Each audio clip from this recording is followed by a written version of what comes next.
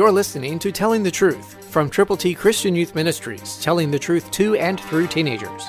Here is Triple T founder George Dooms. Believe on the Lord Jesus Christ.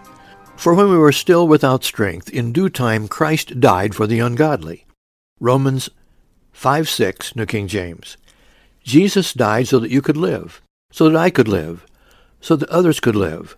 And we need to tell people the truth and let them know how to get to heaven. That's why we have put together in printed form, just for you, God's ABCs. To get yours, call now.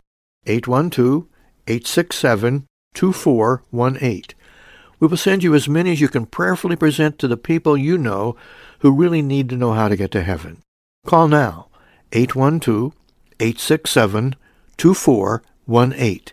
And let us pray with you and for those persons for whom you are concerned. We care. That's why we come to you day by day by day, presenting God's good news and giving you the opportunity to share the gospel with people who need the Lord. So call now, 812-867-2418. Remember, when we were still without strength, in due time, Christ died for the ungodly. All of us are sinners. All of us are ungodly. But Jesus Christ died to cleanse us from every sin and shortcoming.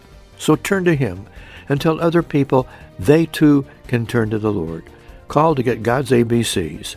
Christ through you can change the world.